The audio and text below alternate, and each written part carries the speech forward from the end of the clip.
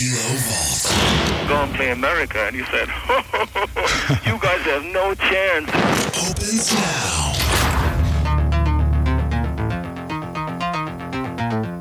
All right, and welcome inside the Kilo Vault. Today, expecting a call any moment from Johnny Christ, bass player for Avenged Sevenfold. Of course, the new album coming out here in June. Tour, starting to plot dates, a couple festivals, and then the main tour with Falling in Reverse also has been announced. So lots going on in the Avenged camp. It's been a while, though. Tracking like 7 years since the last album, so we'll find out what he's been up to. What happened during the pandemic? I know he was way into podcasting. He was way ahead of the curve. Started just before the pandemic, I think, with his Drinks with Johnny, and that turned into a thing during the pandemic and continues to this day. What else? You got to talk wrestling. You guys are a really big wrestling fan and more. I haven't had a chance. Well, I met him a couple times, but really never sat down and chatted with the guy. So we'll get that here in just a few moments inside the Kilo Vault. Thanks for jumping in. It's me, Ross, by the way, if you didn't know. And, hello, Kilo. Hey, Ross. Yo. We got Johnny Christ on the line. Hey, good to go. All right. Cool. Are you recording on your end in the board? I am recording right now, man. We got some good quality audio, too. Sounds really good. Great. Then I'll let you guys get started. My audio, too. Yeah, Johnny's going to record on his end, too, just as a backup, okay? Okay, sounds good. All right, you guys can start whenever. Johnny, what's up, man? How are you? I'm doing fantastic. How are you doing today? Good, man. It's weird. I just realized I haven't interviewed anyone that I listen to their podcast, so I feel like I know you, but I don't know you. it's an odd place. How are you doing today? You listen to the podcast? You listen to Drinks with Johnny? You're a Drinks with Johnny listener? Yeah. I got into you a little bit during the pandemic, and then and still follow you. I've listened to all the wrestling stuff. I'm a old school wrestling fan, too. Oh, love it. It's like your Eric Bischoff one. That was awesome. Oh, I loved having it. That was nerve-wracking, man. That was early on when I started that little project, and I was like sitting there. I was texting with him, and I was like, "Hey, do you mind if I grab the video from the Skype?" And this was Skype before, like right before Zoom became a big thing.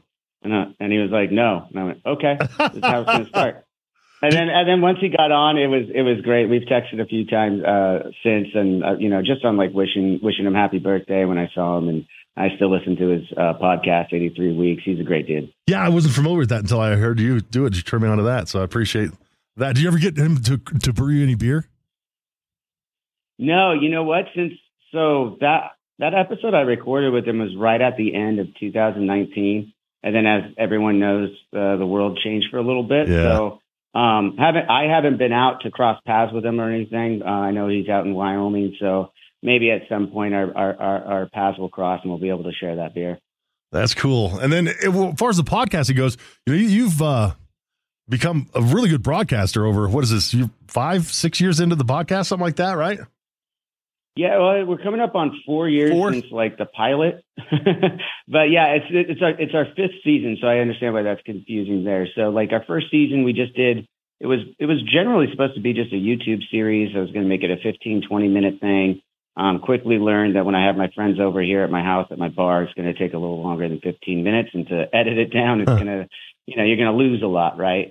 So after that first season, we kind of realized that, moved it over to its own channel, and I still feel like season 2 is really when we started, which was right at the beginning of 2020, and then the pandemic hit, so then we had to shift and learn a new way of doing things.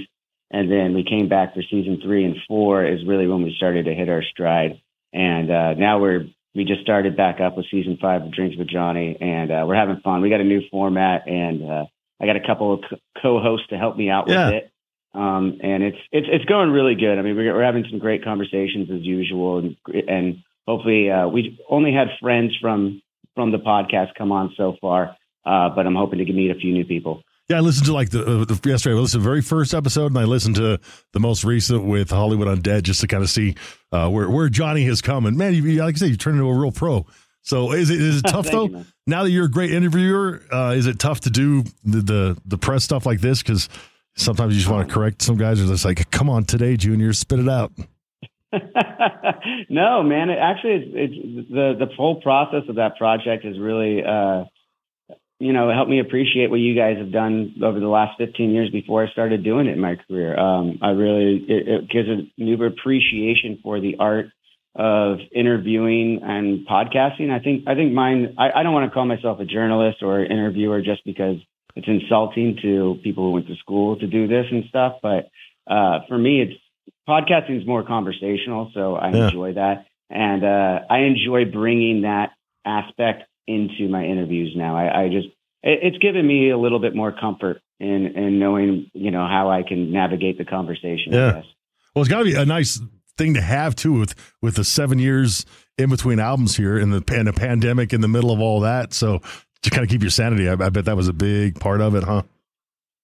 Well, I mean, just more so during the pandemic, it helped me keep my sanity. I'm kind of a bit of an extrovert, surprise, surprise. And I needed that interaction with people, even though I was stuck at home. And that's why, they're kind of hokey now when I go back and listen or watch them. But the live ones I was doing that we threw together, like right when the pandemic hit, as kind of like something to do. Those ones were funny to listen back to. They were not very good. They were not very good. But I was losing my mind, and I just needed to talk to somebody, Right. So I was hitting up all my friends and Chris Jericho, and it came on Robert Trujillo and stuff, and it was a lot of fun in that respect. But when I look back at it, I'm like, I was greener than green at this. You're a wrestling fan, you'll get that reference.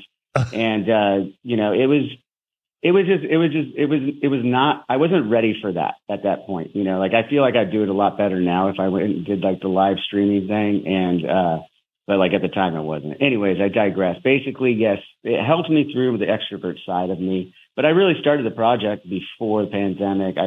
It's always wanted it to be this side project that I got to do with my two friends, Brandon Lombardo and Sam Hawkins, who are really just friends that I've met through over the years.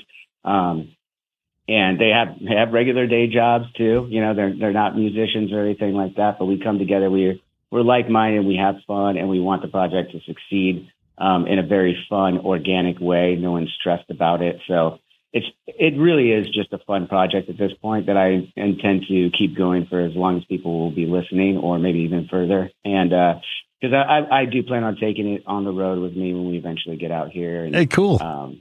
It's fun stuff there. Yeah, well, it's a lot of fun, man. Especially the wrestling stuff. I'm a nerd like that, and to hang out with Jake the Snake and stuff, that's just killer. Oh, so cool. Well, let's talk Avenged, man. Life is but a dream. June Deuce. We got ears on the first song, Nobody. I want to get from you because I remember hearing the guitar riff in Nobody for the first time, and it's like, oh my God, it sounds like a zombie alarm. It's one of the coolest sounds a guitar has ever made. When did you first hear that riff, and what did you think? Wow. First of all, let me say zombie alarm is the coolest description I've heard of that riff so far. So I appreciate that. The first time I heard that riff, Brian and Matt were demoing the song out, and I went golfing with Brian, and he picked me up. I was in the car, and he showed me the demo he had been working on, and I was like, "What is that?" I wasn't sure it was a guitar, to be honest, at first. I mean, I had my suspicions, but then he was like, "Yeah, do you know what that is?" I'm like, "It's a guitar effect, right?" He said, "Yeah, and then he explained to me how he's getting it through this fractal unit, Axe Effects, and so it was. I heard it, and I just thought it. I thought like Terminator 2, T-1000 coming out, Right. I felt like an old John Carpenter movie, like Escape from New York, like it was a soundtrack to that. And then I heard that the influence for the album is Terminator 2 and Psychedelics. Is that real? I mean, I wouldn't say it's the influence for the entire record. I mean, certainly Terminator 2 is an incredible movie that I think every single band member in this band loves and grew up with. We were at a very young age, and you had Guns N' Roses on the soundtrack. So yeah, of course. I mean, it was awesome. As far as like a straight inspiration into my writing, I don't know how much that's true.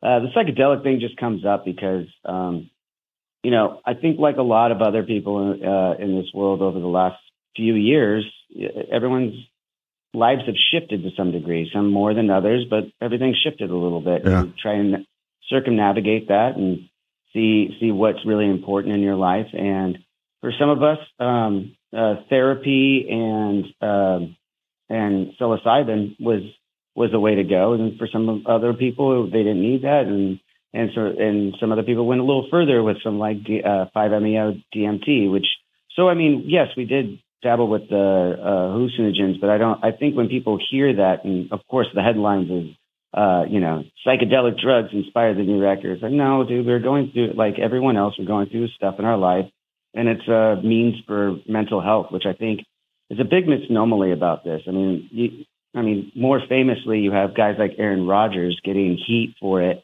out there, just being like, and he's explaining it. If you listen to him long form interviews, he's explaining it extremely well. It is very beneficial. There's tons of studies on this stuff. It's not about going out and getting effed up. You do it with controlled environments to a degree, or just in the right environments with the right people, with the right mind frame. You're not going in to just get messed up. You're going to reset a lot of stuff and break down your own ego and really become introspective on your life and put stuff into perspective. And that was really what we all did. I mean, after being home we got off the road in late 2018, and we'll by the time we get back out, it'll be mid 2023, right? So that's 5 years. I've only been in the band for 20 years. That 5-year hiatus kind of takes a little toll on, your identity. For a lot of us. I can only speak for myself, actually. It took a toll on my identity. I didn't really know. I'm essentially a stay-at-home dad for a lot of it. Only leaving to go write and record and things of that nature, but aren't a daily, time 9 to 5 or anything like that. It's just kind of like you work from home, you work from there, you work, whatever. But I'm home and not out on the stage for the first time in forever and for the longest it's ever been. So, I mean, I'm not saying woe is me. People have it a lot worse than me. I'm not complaining at all by any means, but I just want to put that headline into perspective for those who will read it and hear it. I would implore you to read a little deeper and don't just go for the headline that says psychedelics is what inspired this record, because it didn't. It put things into perspective so that we were able to take in the correct inspirations that we wanted to more diligently than that. Well, when it comes to psychedelics and stuff, I mean, you're preaching to the choir here in Colorado Springs, because we got military bases, and there's a lot of military folks that are finding solitude and correcting horrible chunks of their lives with psychedelics. It's really amazing. Yeah, it's the psilocybin out there. Are you guys online to legalize that? Yeah, they've legalized the microdosing, and they set up clinics here in Colorado. Actually, that just went through this week legally. So we just like with the weed, we've taken a big step. For being the forward thinkers. Yeah, congrats to being the forward thinkers once again in this state or in this country rather. We tried, Johnny. How long ago? I remember in the early 2000s, it was crazy that Colorado was about to legalize marijuana. Look at where we are now, Right. Now, we had a story the other day about $80 billion is the cannabis industry, which is more than, more than chocolate and craft beer combined. Good for them. Right. And here's the thing. It's probably it's certainly better for you than the alcohol, but maybe not the chocolate. Depends on how much chocolate you're eating. Well, it's better. I mean, that 80 million used to go into the pockets of cartel members, and I don't think my government's exactly good either. But I mean, it's still better than the drug cartel, right? Well, I mean, you hope somehow if they're taxing everything, that means the government's, in theory, putting it back into the things that we want. I'm not going to. I have no idea. I'm not in those offices. It's above my pay grade. But your hope is that if you're going to actually tax it rather than fighting it, and especially when it's such a silly drug to fight. I mean, they have it like a level 1 drug or something like that? I forget what they call that. And it's like, come on. Anyone who's smoked marijuana knows that that's not even kind of the case. It's time to grow up. It's time to grow up. Well, you talked about the absence from the stage. So you have not been on stage since you guys ended the tour in 2018. Is that right? That is correct. Wow. That is correct.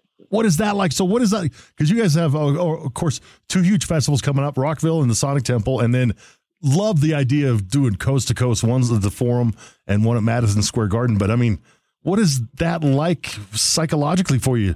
Are you nervous again? 5 years is a long time, man. I'm not nervous yet. I reserve the right to be nervous when we're about to hit the stage for the first time. But, in all honesty, it's actually the first time I'm going to say this, because I didn't even think about it till just now. I think the most nervous. I don't think anything could compare to the nerves that I had doing the Montreal show without the Rev for the first time. In 2010, 2011, whatever it was. So I think over the time, like, I'm not nervous. I'm excited. And going through the everything that we've gone through over the last 5 years as a band, as a family, personally and business, everything in between. I mean, over our entire career, but really over the last 5 years, I'm so glad that we've taken the time to step back and look at ourselves and think about stuff. Or I could say this for myself, at least. I've had the time to appreciate and look back at the stuff that we have accomplished and not put so much emphasis on the stuff we're going to accomplish. Enjoy the ride, be ready for it, obviously, and do the due diligence. We're working really hard right now. Actually, when I'm done with this press here today, I'm heading straight to rehearsal. We're already getting things rolling. Wow. We have been for the last month. We're very excited. Everyone's headspace is in the right place. And we're just ready to get out there and do what we were, really put here to do, in my opinion. And again, this goes back to, I don't want to put words in my bandmate's mouth, but I think that this band is second to none once we hit the stage. And I think it's really our purpose. And I know for myself, there's no better place for me than out on stage playing in front of our fans that have been there for so long, that we love so much. It's just that energy. We are all having fun. We're executing well, and just putting on a damn good show is what I want to do. Right. Yeah, you guys always do. I remember the first time I saw you, I was like, these guys are rock stars. Just you bigger than life. It's great. And that's the thing. The COVID mostly sucked, but it gave, I think, perspective. Maybe everyone got a little new perspective in their lives, and I like to think so. Man, moving on. Things are good. All right. I only got another minute with you here. So real quick, let's do the fast five.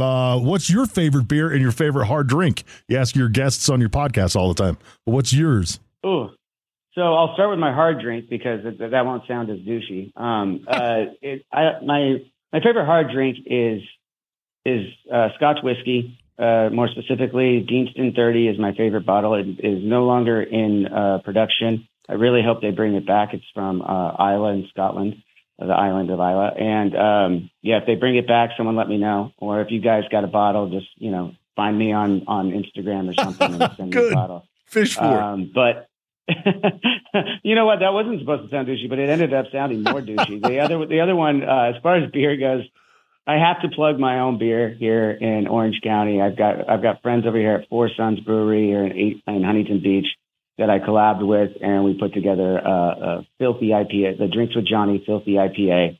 It's a good West Coast IPA, 7.6%. So nice. It's got some move to it, and it is really good. I can't take credit for the making of the beer, but I can take credit for enjoying it. Good. That's my kind of beer right there, Johnny. What else? This could be a tough one too. Favorite pro wrestler of all time? Ooh. So that's so tough, man. Okay, so my initial thought for me, my era is HBK, Shawn Michaels, but there wouldn't be an HBK Shawn Michaels without Ric Flair, and I love Ric Flair. Stone Cold. I just went last Halloween to Stone Cold Steve Austin to our Death Bat Club party. What? I go all out. I shaved my head. I bicked it down. I did the goatee. I did it all. I did a keg stand. We didn't have cans of beer, so I couldn't quite do that. We had kegs at the party, so I did some keg stands with some of the fans. Wow, cool. What else? Oh, the number one person you want on a future edition of Drinks with Johnny. Who's your big fish? Oh man, big fish. I still want The Rock, man. We're gonna go in the wrestling world. I would love to sit down and have some Terramana with The Rock. Oh man, I would love to be corrected by The Rock. Like, tell me about yourself. Well, I'm from. It doesn't matter. Oh, that would be awesome. Yes, you nailed it. That's exactly what I want. Cut off I want by to The do Rock. that to him. Oh. And then, obviously, we don't have ears on the album until June 2nd. Life is but a dream. We know nobody. But I'm going to turn people on to your favorite track on the new record. So when they get it, they can jump to it and see which one you like the best. What is it? Your favorite song on the new record? Well, man, I don't know if I'm supposed to give away the title, so I'm just going to say the 10th track on the record. It's the end of a kind of a 3-part series there. And I think for me, the reason why I gravitate towards this because it's something so cool to me to see my brothers, all of us come together and accomplish this style of music. and do it so well, in my opinion. My humble opinion, that it's something that you would never expect from really any band outside of, a very different genre, let's say. But I think the execution on this song is something that I'm super proud of at the moment. At the moment, it makes it my favorite song, rather. But we've been living with this record for quite a while now. Whether it be from demoing to recording it and then mixing it and getting it pressed and stuff. After we got it mixed in August, then we get it pressed and then wait until you guys can get it and we're ready to go. So June 2nd, make sure you guys really give it a chance, because I couldn't be more proud of this record. It's sonically and everything just so light years different than anything we've done before, in my opinion. And but still put through the Avenged Sevenfold filter, as we like to say. Cool, man. Well, there you go, kids. Track 10, Life is But a Dream. That's the one you want to put your ears on first. Hey, and then I got to ask this one, too, because my afternoon guy told me I had to. Here's a story about how you once peed on Sinister's dad on the tour bus, and that's why he doesn't go on tour with you. Is that true or false? Well, I mean, he doesn't go on tour with us for other reasons, but yes, the story of me peeing on him is true. That's real. That's awesome. Oh, man. All right. Johnny, I appreciate your time. Man. What do you want? We were young. We were young party animals. I'm an old man with a son now. What do you want? What do you want? Yeah, kids got to do what a kid's got to do, right? Yeah. Oh, cool, dude. Hey, well, thanks for the time, Johnny. I appreciate you. Love you guys. I can't wait to get ears on the whole album. The first song is killer, and we'll see you in Denver September. So you guys you'll have a couple dozen shows under your belt by then. Oh, yeah, absolutely. We'll see you in September, man. I appreciate it. Appreciate you, Johnny. Thanks, man. Thanks, Ross. Thanks, buddy. I'll talk to you later. Yep. All right, then, if you like what we do, be sure to subscribe, give us a good rating, spread the word, tell your friends and family. And thanks for jumping inside the Kilo Vault. Goodbye.